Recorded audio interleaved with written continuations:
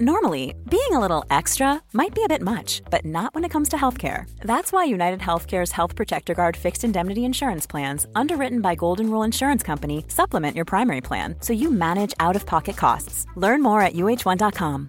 Hey, I'm Ryan Reynolds. At Mint Mobile, we like to do the opposite of what Big Wireless does. They charge you a lot, we charge you a little. So naturally, when they announced they'd be raising their prices due to inflation, we decided to deflate our prices due to not hating you. That's right. We're cutting the price of Mint Unlimited from $30 a month to just $15 a month. Give it a try at mintmobile.com/switch. $45 up front for 3 months plus taxes and fees. Promo rate for new customers for limited time. Unlimited more than 40 gigabytes per month slows. Full terms at mintmobile.com. Apple Card is the perfect cashback rewards credit card. You earn up to 3% daily cash on every purchase every day. That's 3% on your favorite products at Apple, 2% on all other Apple Card with Apple Pay purchases, and 1% on anything you buy with your titanium Apple Card or virtual card number. Visit apple.co/card calculator to see how much you can earn. Apple Card issued by Goldman Sachs Bank USA, Salt Lake City branch, subject to credit approval, terms apply. Hey, this is Chris Kimball, and I need your help. We're working on a story about the battles we all have in our home kitchens. Maybe you're tired of your partner telling you how to cook, or maybe they always leave a mess, or maybe you're frustrated by your loved one's highly restrictive diet. We want to hear about your kitchen dramas, from the biggest food fights to your everyday grievances.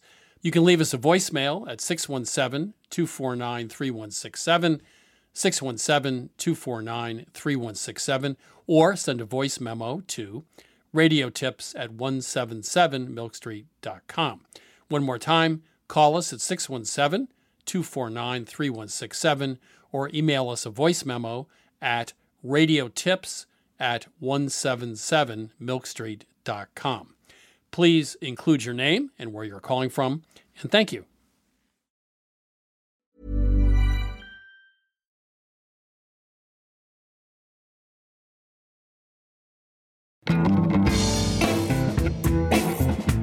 This is Milk Street Radio from PRX. I'm your host, Christopher Kimball. On their online talk show, Good Mythical Morning, Rhett McLaughlin and Link Neal are known for subjecting themselves to extreme taste tests of everything from deep-fried lemons to frog ice cream. But they also give out practical food advice. For example, Link says skip Nobu and get sushi from the grocery store. I mean, sometimes when you strip away all that pomp and circumstance, you discover that it's not worth the price. Well, especially if you're Link. Come on. We've done this format a number of times, and not that I needed this to be confirmed, but Link's palate is significantly less sophisticated than mine. So this is something we all knew. I'm more frugal. Yeah. We'll hear more from them later in the show. But first, I'm joined by reporter Corey Mintz to discuss the current state of the restaurant industry. He's the author of The Next Supper, The End of Restaurants as We Knew Them, and What Comes After. Corey, welcome to Milk Street. Thanks for having me, Chris. Pleasure. So we're talking about the end of restaurants as we knew them. As we knew them. So let's just discuss where we are. There are 700,000 restaurants in the States. The typical restaurant owner probably makes $45,000 a year. A third of all restaurants close in their first year of operation. So, look, the basic economic formula just seems like it's a mess. That's always been a problem. But the unifying problem well before the pandemic has been that there are too many restaurants for the number of people that we have. And they are all chasing the same dollar. And when I say there's too many restaurants, to be more specific, there are too many chains. If you or I open up our whatever restaurant, like a 30, 40 seat place, when the large chain finds a piece of real estate and they open a 200 seat restaurant and they have ample parking, they just siphon all those customers away. And, I trace this back to this sort of post-Milton Friedman era of profit and growth at all costs, because for the chains and the franchises that are publicly traded and have shareholders to respond to, they need to generate constant growth. And growth means new locations and growing sales at those locations. So it's always about consuming more of the market to the point where it's less and less feasible for an independent operator to open their own little dream restaurant. So let's go back to the original question. So in the last 2 generations, what are the key changes in the industry that have resulted in your statement, sort of the end of restaurants as we knew them? Sure. I mean, I think you've got on one side, we just discussed the constant need for growth within the chain sphere and the pressure that puts on everybody else.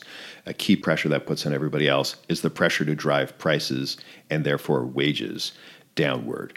And within the independent, chef-driven, award-chasing genre of restaurant, you've got a cultural shift that has trended to a calamitous rate in the last few years in particular. But basically you've got, starting in the early 2000s, this food television inspired generation of young people deciding to go to cooking school because they wanted to be chefs, because they saw it on TV as a sort of very celebrated, creative, middle class job.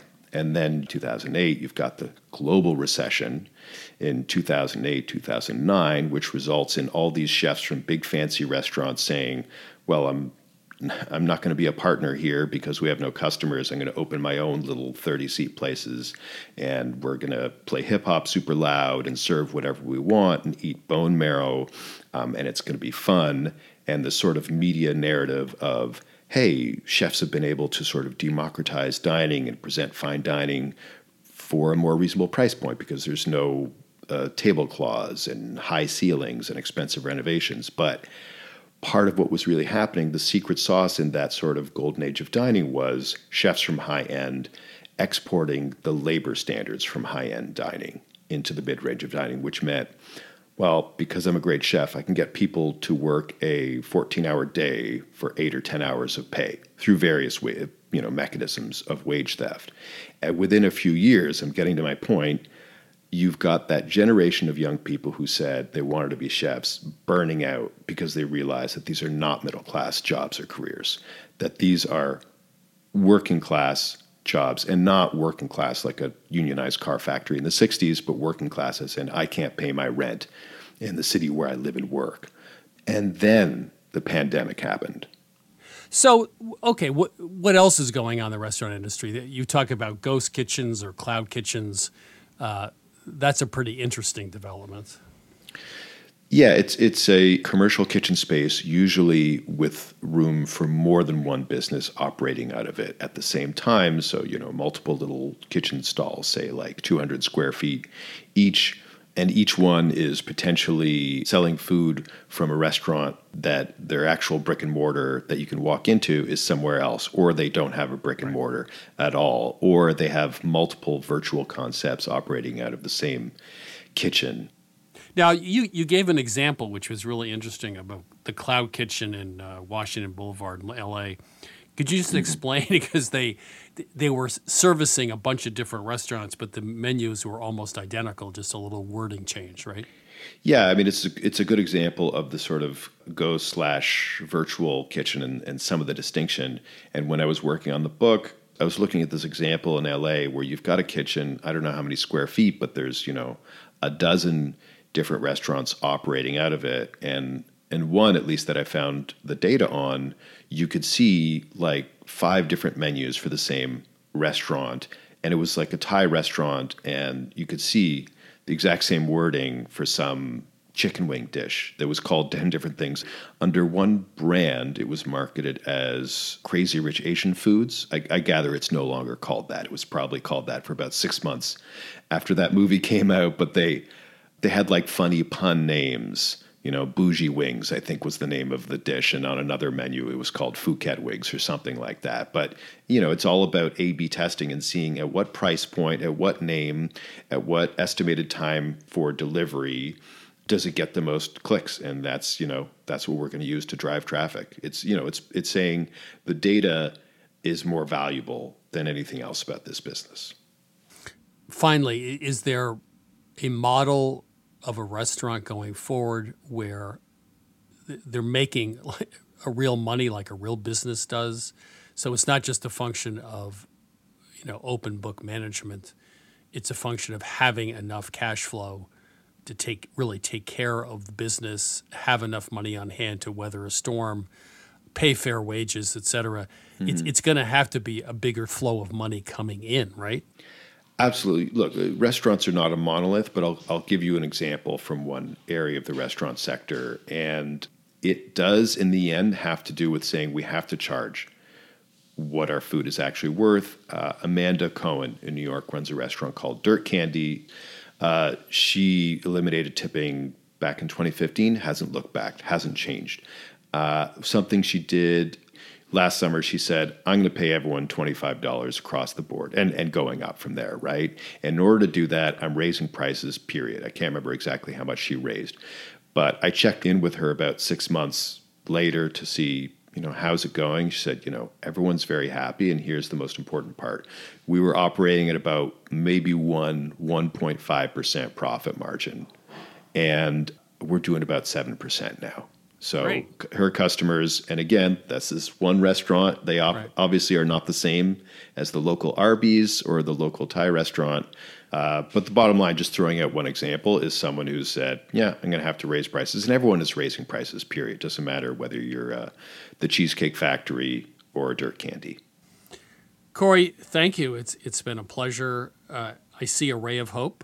So I worry sometimes that I'm too cynical, so I'm glad to hear you saw something hopeful in what we're talking about. Well, look, we all know and care about people who work in restaurants, and it should be a job that pays you fairly and is something you enjoy doing. So, Corey, thank you so much. A pleasure. That was Corey Mintz, author of The Next Supper. Right now, it's time to take your questions with my co-host, Sarah Moulton.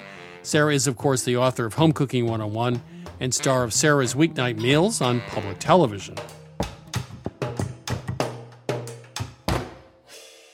Sarah, so you were trained in the French method.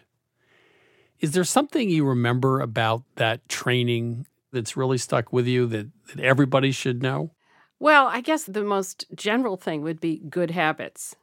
You come into the kitchen, you put on an apron, you put up your hair, you read the recipe several times before you ever start. You do your mise en place, and you work clean, and you clean as you go. And to me, that's hands down the most important message right there. Bill Buford's latest book, he trained for 5 years. He worked in French restaurants. I think he thought it was going to be a year long. I think it was 5 years. He said, it was so interesting, he said that a French chef knows how good you are by the way you stand in front of the cutting board. Interesting. So how should you stand in front of a cutting board? I don't know. Now I'm getting all self-conscious about how do I stand in front of a I thought cutting that board. was such an interesting thing, a little tell. I think it's how the arms are placed and how your body's squared up. All of that. And also that your elbow's not up in the air. Right. You're using the knife properly. Right. Bill worked in Lyon, which is one of my favorite So French... did Jacques Pepin when he was 16. I know. And so did Danielle. Yeah. Balou is from Lyon. There's so many great people. It's a wonderful food town. Yeah. Anyway, all right, let's take a call. Okay. Welcome to Milk Street. Who's calling? Hi, my name is Linda. Hi, Linda. First of all, where are you calling from? I am calling you from Scarborough, Maine. How can we help you today? Well, I'm sort of miso curious. So curious. I like that. That's very good. I like that. I like that. I don't know how to cook with it. I don't know what to do with it. I bought some. I have red and white, and I don't know the difference between the two. So I need some guidance. I know that Milk Street has a lot of recipes that incorporate miso in an interesting way. So when you look at the magazine or if you look online, you certainly will find many ideas there. But in general, just to summarize, what miso brings to the table, and you're right, there's many different kinds. The basic one being the white miso, it brings umami and salt and sugar, which are related to the umami. You can add it to almost anything to add a little depth of flavor. I mean, traditionally it's used in a lot of soups. But heck, you could combine it with mayo and lather it on sandwiches. Oh, my heavens, I never thought about that. Or with rice vinegar and maybe some sesame oil to make a nice dressing. It's definitely a great glaze for fish and for pork. You could combine it with some fruit preserves and a little bit of vinegar and cook it down and put it on, say, pork tenderloin and roast it. So, I mean, maybe like a peach preserve or apricot or something like that? Either one of those would be great with white miso. And then sautéed vegetables, take a robust vegetable like broccoli, and certainly mushrooms already have umami anyway, and you add miso to that, and you're like, wow. So, and a little bit of butter, the two of those do a happy dance. I guess I should throw this over to Chris because I know he has 500 ideas. First of all, let's back up. White miso is milder and more subtle than red miso. So red miso is better with stronger meats and that sort of thing. Secondly, miso, you should think about it more as a foundation.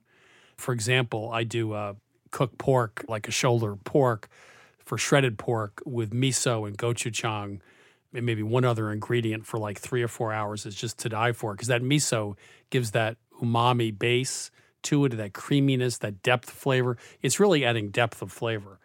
I agree with the butter. How do you know how much to use? I make it up. Make it up. Okay, I'm good at that. I would use, 3 or 4 tablespoons or something with a 4 or 5 pound pork roast, a couple tablespoons of gochujang. I had some frozen salmon, actually, and I thawed it out, and I took mirin and sake and white miso and made a marinade out of it and marinated for, I think, an hour or so and cooked that. Boy, was that, marinades usually don't work. But with the salmon and the miso, it completely transformed it. It got rid of any fishiness into it. It made it really savory and deep. That's another great thing to do with it. Anytime you're going to make a stew or a soup, like if it's a big meat stew, just add a little red miso to it. If it's chicken or fish or vegetables, I use white miso. Just add it as a base. It's a base. It's sort of like concentrated chicken stock. It's really the same concept. Yeah, okay. There's one other thing before we let you go. Okay. We use miso in sweet things. So you can you can use miso in cookies and in baking, etc. Miso really goes well with a white miso, not red miso. It adds just a little balance. A lot of places in the world, when they do sweets, there's something savory with it. So miso has a little undercurrent of savoriness, which I think works really well. Along the lines of salted caramel. Yeah. Along the lines of salted caramel, which I'll put on any foodstuff, yes. So I think we've given you, are we up to 30 ideas now? Yeah, right. Yeah, something like that. Anyway, thanks for calling. Thank you so much. Take care, Linda. Bye-bye. Okay. Bye. This is Milk Street Radio. If you need a bit of culinary inspiration, give us a call anytime. That number is 855-426-9843, 855-426-9843, or email us at questions@milkstreetradio.com. Welcome to Milk Street. Who's calling? Hi, this is Daniel from Virginia. Hi, Daniel. How can we help you today? This is more of a follow-up. Y'all had me on a short while ago to discuss making my own crushed red chili pepper and gave me some excellent advice. I'd love to fill y'all in on what I've been doing with that. Well, we'd love to hear that. Share. Okay, great. Yeah, the takeaway from that call, as I remember it, was y'all sort of urged me to, I love crushed red pepper. I love chili flake, and I also love working with dried chilies. So I was interested in sort of combining those two pursuits.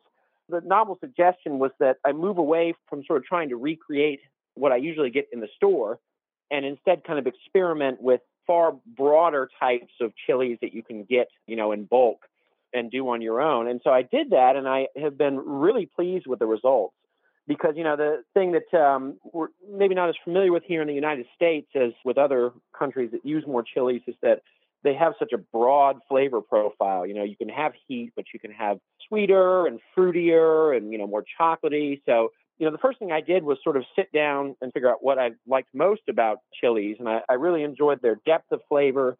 I like stuff more kind of on the darker, maybe, more chocolatey side. I really enjoy crushed chili flakes with ancho chilies and pasilla chilies. I will also throw a few chilies de arbol in there to really kind of amp up that side of things. I've sort of gotten together sort of a house blend for us of chilies that really sort of satisfies much more deeply and completely than something you might just buy off the shelf. So it's been a really fun experience. And how did you make your chili flakes? You didn't take the raw chilies and dry them. You took the dry chilies and crushed them. Right. So that has been sort of an adventure in and of itself. I get them from a local Hispanic market, and we have a Vitamix. But the one sort of drawback is, of course, the Vitamix is so tall that it can be tough to process everything kind of evenly all at once.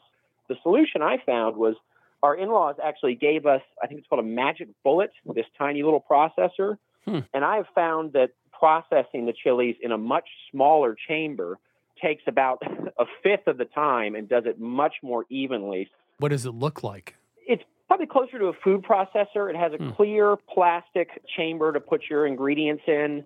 You screw on the blade, basically, and then plug it into the base, which automatically turns it on.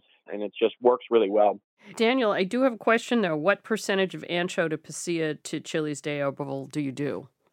I do usually like a 1-to-1 ancho de pasilla, and then I might, for a batch like that, maybe I'll use 2 of each of those, and then maybe 2 to 3 arbol, because they impart enough heat that I really find I only need 2 or 3. It's kind of a nice kick. Well, you're about 10,000 miles ahead of the crushed red pepper flakes in the jar.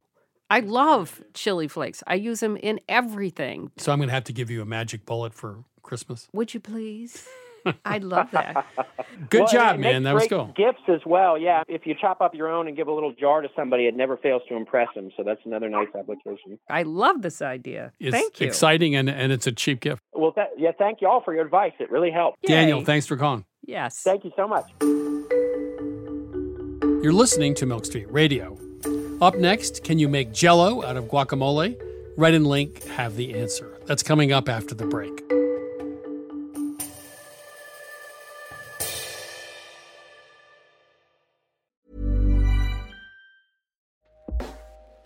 Hey everyone, I've been on the go recently. Phoenix, Kansas City, Chicago.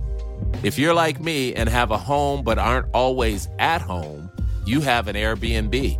Hosting your home or a spare room is a very practical side hustle. If you live in a big game town, you can Airbnb your place for fans to stay in. Your home might be worth more than you think. Find out how much at airbnb.com/host. Flexibility is great. That's why there's yoga. Flexibility for your insurance coverage is great too. That's why there's United Healthcare Insurance Plans. Underwritten by Golden Rule Insurance Company, United Healthcare Insurance Plans offer flexible, budget-friendly coverage for medical, vision, dental, and more. One of these plans may be right for you if you're, say, between jobs, coming off your parents' plan, turning a side hustle into a full hustle, or even missed open enrollment. Want more flexibility? Find out more about United Healthcare Insurance Plans at uh1.com. Wonderful pistachios have become my go-to snack. Now, I could list all the health benefits. They're a good source of protein, fiber, and unsaturated fats, but for me, flavor comes first, and that's why it's pistachios, not peanuts, in our household. Wonderful pistachios come in a variety of flavors and sizes, including sea salt and vinegar, chili roasted, and smoke barbecue. Check out wonderfulpistachios.com to learn more. That's wonderfulpistachios.com. This is Milk Street Radio. I'm your host, Christopher Kimball. In 2009, Rhett McLaughlin and Link Neal arrived at a Taco Bell drive-thru. Hi, how are you? Pretty good. How are you? They had spent a great deal of time rehearsing their order.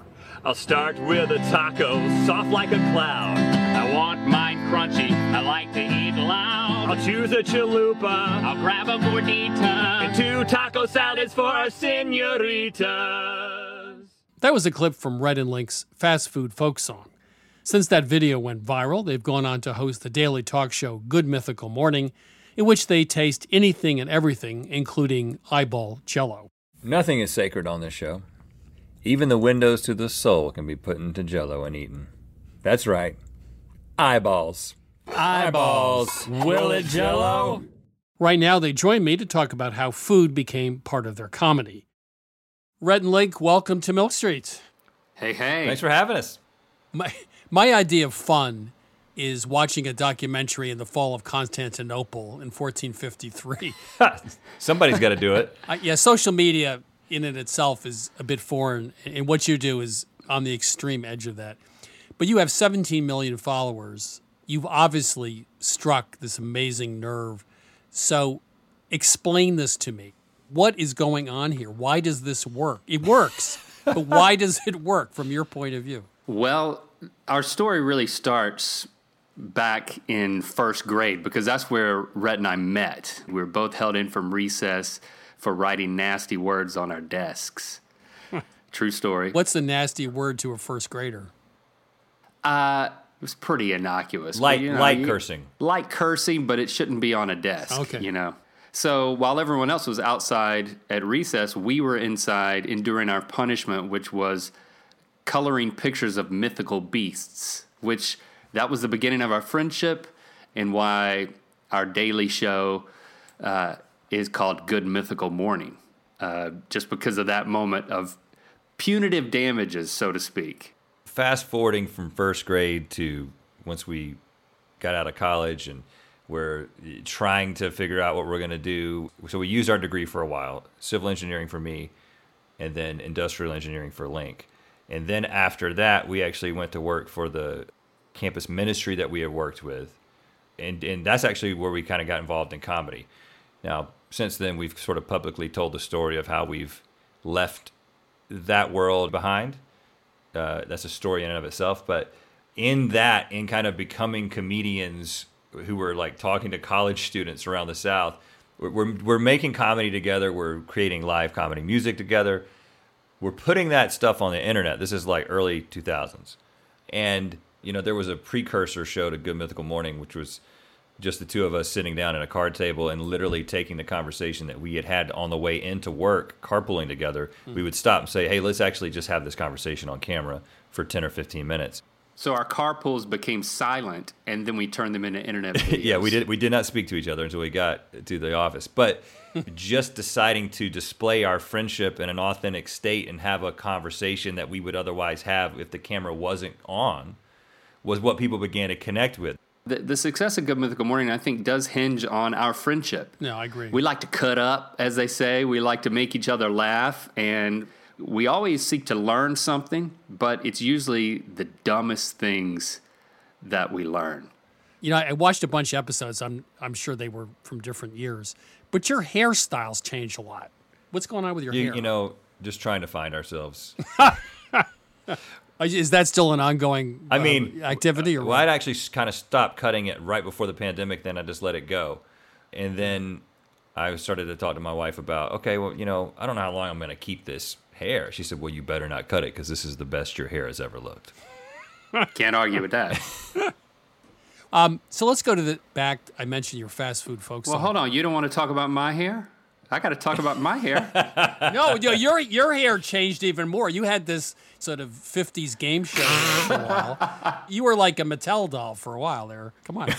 Right. Yeah. People thought it was a wig. Red enjoyed that description, evidently. Yeah, I did, very much so. So, fast food folk song. Okay, it was a great song. It was a great gimmick. You go up and sing your order in, which lasted 3 minutes. But you guys you have great voices. You were in a band. By the way, I went to check out your early band, and it said page not available. Great. So I don't know. Yeah. I guess you did that on purpose. That was a successful operation. Yeah. But you took that down a long time ago. But you guys are good singers. You really are. Thank you. I mean, when we started out on YouTube, musical comedy was our main thing. This was years before we started Good Mythical Morning. And so we made music videos, all comedy songs. And then the fast food folk song, that was legitimately, we drove through the drive-thru at the Taco Bell, and we had written this song where we basically ordered everything off the menu. Like I said, it took about 3 minutes. But the thing that we did not expect that to happen was the guy. The guy was following along miraculously. Yeah. And it was phenomenal how accurate he was, to the point where we found out later he got a promotion and was recognized at the National Taco Bell Convention for that performance. Yeah. Well, he got the diced tomatoes part. Right. Yeah, it was important, remarkable. So over time, tasting food became a critical part of your show and your brand, of course. But what is it about tasting food that really makes great YouTube entertainment? Yeah, I think over the 10-plus years that we've done the show, I mean, it is worth mentioning that, Good Mythical Morning has been going on for over a decade. We've got over 2,200 episodes of the show and growing every single week. But you're right. Over the course of that 10 years, we started tasting more foods. We started inventing more foods. And the things that we were tasting, either they were dishes that never existed before, like a Dorito-ified Big Mac sandwich. We've had a lot of gross things that we've tried as well, like a beef bile cheesecake. So I think there's a lot of entertainment value in the discovery of amazing new dishes and just seeing the repulsion of us being willing to try things that are obviously going to be nasty. And then you couple that with this wish fulfillment, because, we're not just going to have a burger. We're going to take every burger from every fast food place and compare them. But then most people don't then go the extra mile to create that experience for themselves, because are you going to go around and buy a burger from every place? No, just let these two idiots on the internet do it and kind of live vicariously through their experience. Are you guys pretending to be idiots sometimes?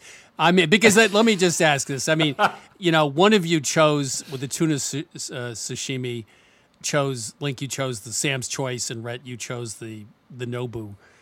Yeah, no, so really, I mean, Nobu versus Sam's Choice, or did you really think Sam's Choice was the best? Yeah, we have an episode format called Naked Foods, where over the course of 4 rounds, we'd be presented with, in each round, 4 different plates of the same dish. One would be very expensive. One would be like a sit-down casual restaurant. One would be like a fast food restaurant. And one would be like just getting sushi from a grocery store, or getting gyoza from the frozen section. And of course, we are not told what they are. So, hey, the frozen gyoza can be really good. I mean, sometimes when you strip away all that pomp and circumstance, you discover that it's not worth the price. Well, especially if you're Link. Come on. We've done this format a number of times, and not that I needed this to be confirmed, but Link's palate is significantly less sophisticated than mine. So this is something we all knew. I'm more frugal. Something that plays out on the internet on a regular basis. Well, Link doesn't ever have to go to Nobu. That's right. He can just go to Sam's. He can be satisfied so easily.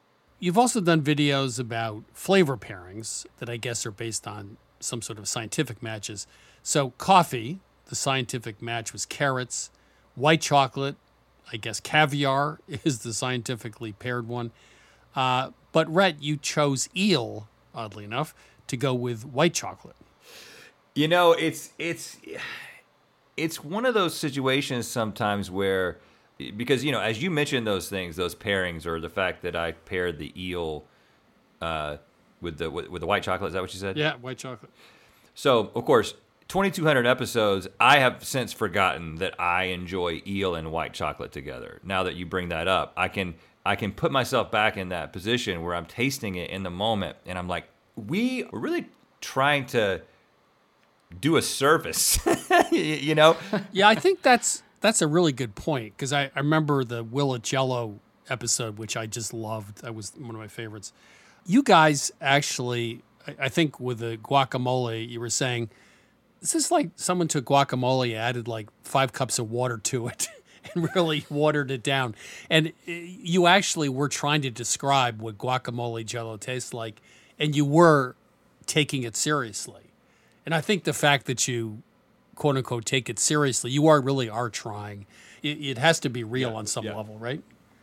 Yeah. We're giving the viewer the experience vicariously through us. So it's like the more we can hurl ourselves into it without actually hurling. That was probably not a good choice of words. Yeah, you can't do that on YouTube anymore. Yeah. Nope. What, you can't throw up on YouTube?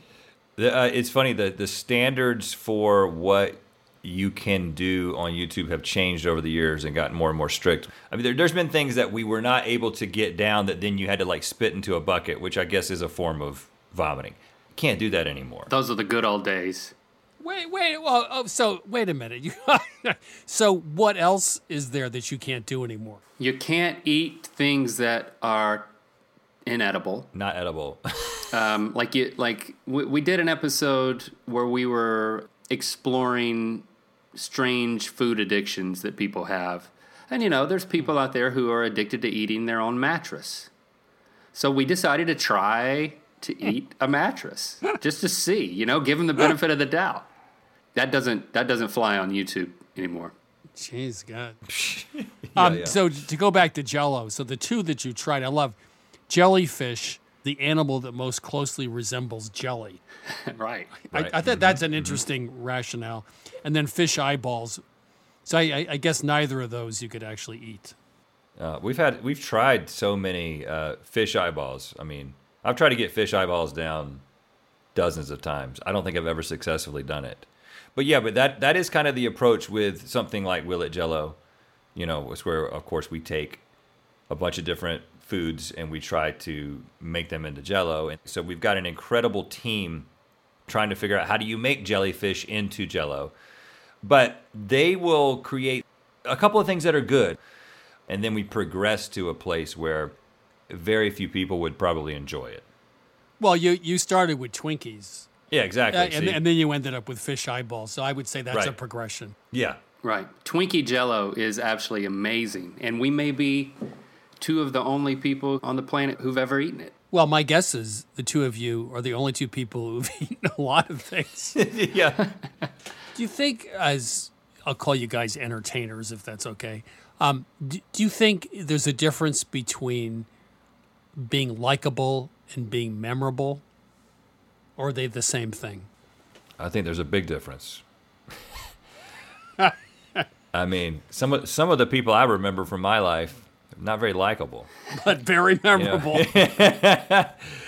Yeah, I mean, all you have to do to be memorable is to do something that sticks in your brain. Yeah, I do think that likability, in a lot of ways, is based on trust. We are who you see on camera. I mean, clearly, if we're having a horrible day, we're not going to act like we're sad while we're sitting there eating Ben & Jerry's ice cream. But in a lot of ways, what you see is what you get. And, we are two guys who've known each other since 1984, who are best friends in real life, business partners who invite you into this experience every single day.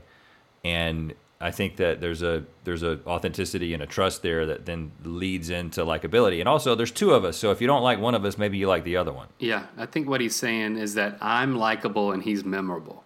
Yeah, I think that pretty much sums it right up there. Red Lake, it's really been my deep pleasure. Thank you so much for being on the show. Thanks for having us. Yeah, this has been fun. That was Rhett McLaughlin and Link Neal, hosts of Good Mythical Morning. Their studio, Mythical, also operates Mythical Kitchen and the packaged food review website, sporked.com. You can also see them on the Food Network series, Inside Eats. Rhett and Link are following a long tradition of eating strange foods. Finns and Russians used to put frogs in milk to help preserve it. The Romans ate roasted mice that were fattened on acorns. And of course, fermented shark sandwich is still a thing in Iceland. So is eyeball Jell-O, one of Rhett and Link's recipes, really all that surprising? Well, fish eyes are a culinary prize in China. One blogger writes, quote, "A rush of fatty fish flavor is accompanied by a gelatinous, spongy texture. Swallow too quickly and you'll miss the nuances." So, as they say, fish eyes are in the eye of the beholder. You're listening to Milk Street Radio. We're heading into the kitchen with J.M. Hirsch to learn this week's recipe, Cretan salad. J.M., how are you? I'm doing great. So you're at this restaurant on a mountain in Crete.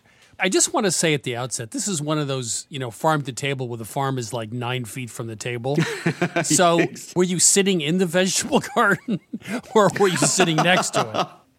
We were wandering through it. Literally, this vegetable garden just goes up and down the mountainside. And this is not your picture-perfect English garden. This is an anything-goes sort of garden, much like the salad itself. There are a million variations across Crete. It's called Dakos. And the only way I can think of to barely do justice to what it is to say it's a combination of Italian panzanella, which is bread and tomato salad, with a Greek feta tomato and olive salad, and roll with me here, an American chef's salad from like the 70s. It is just a crazy mix of ingredients. And I got to say, it was one of the best things I ate in Crete. It's really just a mishmash where anything and everything goes, and somehow it always works. Now, the base of any proper tacos are rusks. They're made from barley flour, and they're closer to almost a crouton texture, you know? And what happens is those go generally at the bottom of the bowl. And then all these other ingredients, greens, roasted beets, fresh peppers, cucumbers, onions, tomatoes, fresh and sun-dried, raisins, olives, roasted potatoes, grilled eggplant, you name it. All of this gets dumped on top of those rusks that soak up all of the juices from all those other ingredients. And then you throw in some red wine vinegar, which is kind of the base of the dressing. And then you throw on some of the cheese. Now, they use Mizithra, which is kind of a creamy, salty goat's milk cheese, very similar to feta. And they throw that all together, and the result is it's sweet, it's savory, it's got sour notes, it's got bitter, it's salty, it's creamy. Every bite is different and really explodes in your mouth like a million different ways. I just want to comment that when you get this excited about a recipe, there had to be a lot of wine involved first. Is that true? I mean, it's Greece. I mean, of course, there's a lot of wine involved. And, you know, it makes everything taste better, too. But truthfully, even without the wine, this salad is just a riot of flavors and textures. And, you know, and if your ingredients aren't like perfect from Crete, it's forgiving because there is so much going on. And I think that was kind of the secret to the success, that you can use, you know, your average grocery store produce and still get an amazingly interesting and really satisfying salad out of this. Because you have feta, olives, sun-dried tomatoes, raisins, right? Exactly. And those are all big flavor ingredients. They really pull their weight in a salad like this. So since we don't have rusk, so you're toasting, making your own big croutons or what? Yeah, we found that the easiest solution was to take kind of a hearty sourdough loaf, tear it up into chunks, and toast that. That was kind of the closest we were going to come to a rusk, and they work quite well in that case. And likewise, we don't have the local goat's milk cheese, and we found that feta is the closest way to replicate the kind of salty, savory, and slightly creamy effect of the cheese in this salad. It breaks up. It's delicious. Oh, it's so wonderful. So this is a recipe with a simple name, Cretan salad, but belies the complexity of the textures and the flavors. And now is probably your go-to summer salad, right? Absolutely, because anything goes, and that's the way I like it best. JM, thank you so much. Thank you. You can get the recipe for Cretan salad at milkstreetradio.com.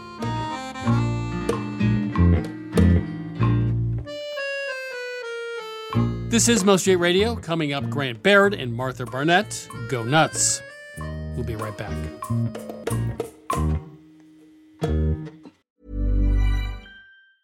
This is Christopher Kimball. You may have heard that we just started running international culinary tours. And one trip I am particularly excited about is Istanbul, which is based in part on my recent visit. Along with our partners at Culinary Backstreets, we put together an itinerary that goes way beyond the Grand Bazaar. This May, we'll visit local neighborhood markets, take a sail up the Bosporus, and harvest vegetables from farms in the city's ancient moats. You'll sample Turkish cheeses, flatbreads, pistachios, pomegranate molasses, and olive oil. And since this is, in fact, a Milk Street trip, you'll use those ingredients in hands-on cooking classes with local families and chefs. There are just 3 spots left on our May trip, so visit 177milkstreet.com/tours. That's 177milkstreet.com/tours to claim your spot. Plus, listeners to our radio show save 5% with code Istanbul.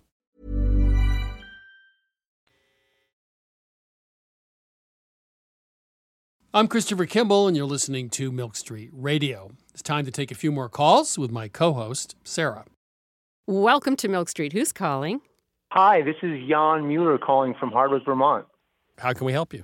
I'm a teacher and a coach, and I like to make chocolate brownies for my classes and my teams. You know, kids like them, and they're relatively easy to make in large quantity. I'm gluten sensitive, so I make them gluten-free also. I love to cook for a long time, but I'm not really a baker, and I don't have a good sense of how to tweak a baking recipe. But I have had some really good brownies in my day, so I kind of know what I'm going for. but I don't really have much idea about how to achieve it. When you say you know what you're going for, describe it to me. What does it taste like? What's the texture? It starts with the chocolate. All chocolate's not created equal, but it's kind of like this intensity, but not too intense, sweet, but not too sweet. And then there's that whole texture mouthfeel thing. So it feels like, wow, this is like something has come together here in this really specific way. If you ask somebody to talk about a brownie, they wax poetic. Yeah, this is like mystical yes, at this point. Exactly. I would try to find the best gluten-free chocolate brownie you possibly could, and try several versions and just see what you like the best. I always recommend King Arthur flour because they really know what they're doing. As I recall, they also recommend superfine sugar, which you can make yourself. You grind it up in a blender, regular granulated sugar, because it dissolves better, and then you get a really nice fudgy brownie with a shiny top. I mean, is chewiness essential to your divine inspiration for a brownie? I would say not necessarily, but when you look up different recipes, people are always throwing the words chewy and fudgy around, right. And I think it's kind of neither, Oh, we're getting back to that mystical plane. Oh. Have you eaten a great gluten-free brownie or made one? I'm going to cite my most recent off-the-chart gluten-free brownie experience, okay. And it was by the Encore Bakery, which is a relatively small cottage bakery in the Detroit, Michigan area. Okay. Well, did you call them and ask them about their recipe, which is what I would do? I have not. It's amazing if you call people up, just call them up or email them, whatever. They're often willing to help you. Last question. When you make your own gluten-free brownies, are you disappointed with them? You're not achieving what you want? The best ones I've made out of the many batches, I'm not quite satisfied there either. So I feel like if I'm going to keep doing this, I want to up my game. One thing I can suggest, make the batter and let it sit for half an hour, 45 minutes. And sometimes, because starches don't hydrate the same way, gluten does, so you may end up getting a little more texture if you let it sit for a while. Okay. The problem with this is you're attempting to do something that's the most difficult thing to do, to take the gluten out of something that needs structure. And so you can do a cakey brownie and you could do a soft, moist, fudgy brownie. But if you want a brownie that has a little bit of chew, you have to get over the gluten hurdle here. And beating the eggs a lot, that mixture with the sugar might also help as well, extended period of time to develop a little structure. But I would call Encore. And then King Arthur. And Jan, let us know what happens. Yeah. How it comes out. Jan, thank you. I would love to. It'll be a fun little adventure. I appreciate it. Thanks for calling. Take care. Bye-bye. This is Milk Street Radio. If you're having trouble in the kitchen, Sarah and I are here to help. Give us a ring anytime. That number is 855-426-9843. That's 855-426-9843, or simply email us at questions@milkstreetradio.com. Welcome to Milk Street. Who's calling? Hi, this is Zach in Queens, New York. Hi, Zach in Queens, New York. How can we help you today?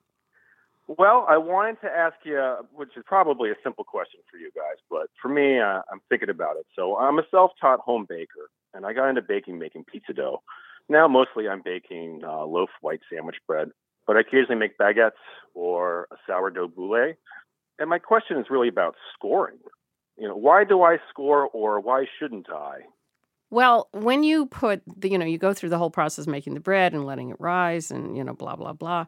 And then it's time to put it in the oven and you shaped it. And when you do put it in the oven, there's initial lift and it's fast and it's intense. And the weakest spot is the outside of the bread. And if you don't sort of give it a place to go, like to release, to let the steam out, to let the dough expand, it's going to do it wherever it wants to. It's sort of just willy-nilly, will explode here and there. It's like when you want to prevent a forest fire and you do a controlled burn. This is a controlled slash. And it's just very important to have a very sharp tool, like a sharp blade or, those lames you can buy from baking stores. And then it splits open where you want it to. That's really the reason to do it. No, I feel like I lose a little bit of my rise. Like my dough deflates a touch after I cut it open, and then I bake it off. And to me, I find that to be a little bit discouraging. That's because you're probably cutting it too deep. If you say that if you're scoring it before you put it in the oven, you end up with less rise, That's probably because it just should be like a 1/4 inch deep. It's a very shallow cut. Oh, that might be my problem. I think that's your problem. If you're doing it like a 1/2 inch deep, that's probably why. How deep are you doing it? Well, I've got a razor blade, and maybe I am doing it too deep, because if it's only a 1/4 inch, maybe I am putting it like a 1/2 inch or so. That might make sense. Okay. Zach, it's been a pleasure. Thank you for calling. Yes. Yeah. Thanks very much. I enjoyed talking with you, and enjoy your day. We will. Okay, you Take too. care. Bye-bye. Take care. This is Mo Street Radio. Right now it's time for a language lesson with Grant Barrett and Martha Barnett, hosts of A Way with Words. Grant and Martha, what's going on? Not much, Chris. We are feeling a little nutty today. In fact, we're going nuts. We're going to talk about all kinds of nuts and the etymology of nut, for starters. You know, it comes from the Latin word nux, which is N-U-X, and the genitive form of that is nucus, N-U-C-I-S, which is the root of a whole lot of interesting words in English, for example, nucleus. And we also get the word nougat from that, and Spanish nuez, which means nut, and German nuss, which means nut. The reason you guys are on the show is when you say things like, that's the genitive form. I mean, just going like, there are people who still know the genitive form of Latin words. It's like they're always be in England, right? People like you just give me hope. And then there's that really unusual word. It's just kind of one of those stunt words that nobody ever uses, but it shows up in all the Latin dictionaries. For nutcracker, I can't say this. Well, I guess in Latin it would be nucifrangibulum. Nucifrangibulum. I don't think that's how Caesar said it. But I think I can hear the parts there. The nut at the beginning and the franga is like related to the word break, right? It's from the Latin word for break. It's related to frangible and fragile and words like that. But what's interesting about it, too, is that although this is a fancy word for nutcracker, the ancient Roman playwright Plautus used it jokingly to refer to a tooth. So I guess you could tell your kids to, brush their nuki frangibuli. I'd hate to think where the toothbrush would end up. Yeah. I'm also thinking about, Martha, when we talk about nuts, chestnuts and castanets, because castanets comes from the Spanish word for chestnut, castaña. But besides those clattering little clappers known as castanets that you hear in some Spanish music, another thing from Spain is horchata, that sweet white drink that you may get with your tacos. And although it's usually made with rice in the U.S. and in Mexico, in Spain it may be made from tiger nuts and almonds. And in Latin America, they may also make it with melon or gourd seeds. So it's just interesting, like these seeds keep showing up again and again. And tiger nuts, I don't know if you're familiar with these, but they're actually a tuber from a Mediterranean plant, but it's just very interesting to me. We often find that things in common names, we call them nuts, but they're not nuts. Which reminds me, there's another thing we call a nut, Martha, that isn't a nut. The coconut. I love this etymological story. Even though the coconut isn't really a nut, it turns out that Spaniards and Portuguese, people who encountered the product of the palm tree, thought that you know how a coconut, if you just hold it in your hand, it kind of looks like a little bowling ball? Mm-hmm. Well, the Spaniards and Portuguese, when they were encountering the palm tree for the first time, pictured not a bowling ball, but a mischievous little grin, like a grimace. And so the word for that was cocu or coco, which was a word for goblin. And so the coconut became this. That's cool. It's a very picturesque etymology. Why we call that coconut. I will never look at a coconut again without thinking about a goblin face. I thank you so much for that. It'll be looking back at you, Chris. Yeah, here's looking at you, kid. Yeah. Well, then there's nutmeg, the spice, too, which, of course, comes from the Latin nux muscata, ultimately, which means musky nut. Huh. You also see that in the German word for nutmeg, which is Muskatnuss. Huh. And you see muscat and the names of grapes and wine. Muscat. It's that same root, meaning musky. Guys, I think we've covered the great and long-storied world of nuts. And, hey, nuts are fun. Great to talk with you. Thanks for bringing us out of our shell. Oh, boy. Bye, Chris. That was Grant Barrett and Martha Barnett, hosts of A Way with Words. That's it for this week's show. You can find every single one of our episodes on Apple Podcasts, Spotify, MilkStreetRadio.com, or wherever you get your podcasts. You can learn more about all of us here at Milk Street at 177milkstreet.com. There you can become a member and get full access to every recipe and access to our cooking classes and free standard shipping from the Milk Street store and more. We're on Instagram and Twitter at 177Milk Street, on Facebook at Christopher Kimball's Milk Street. We'll be back next week, and thanks, as always, for listening.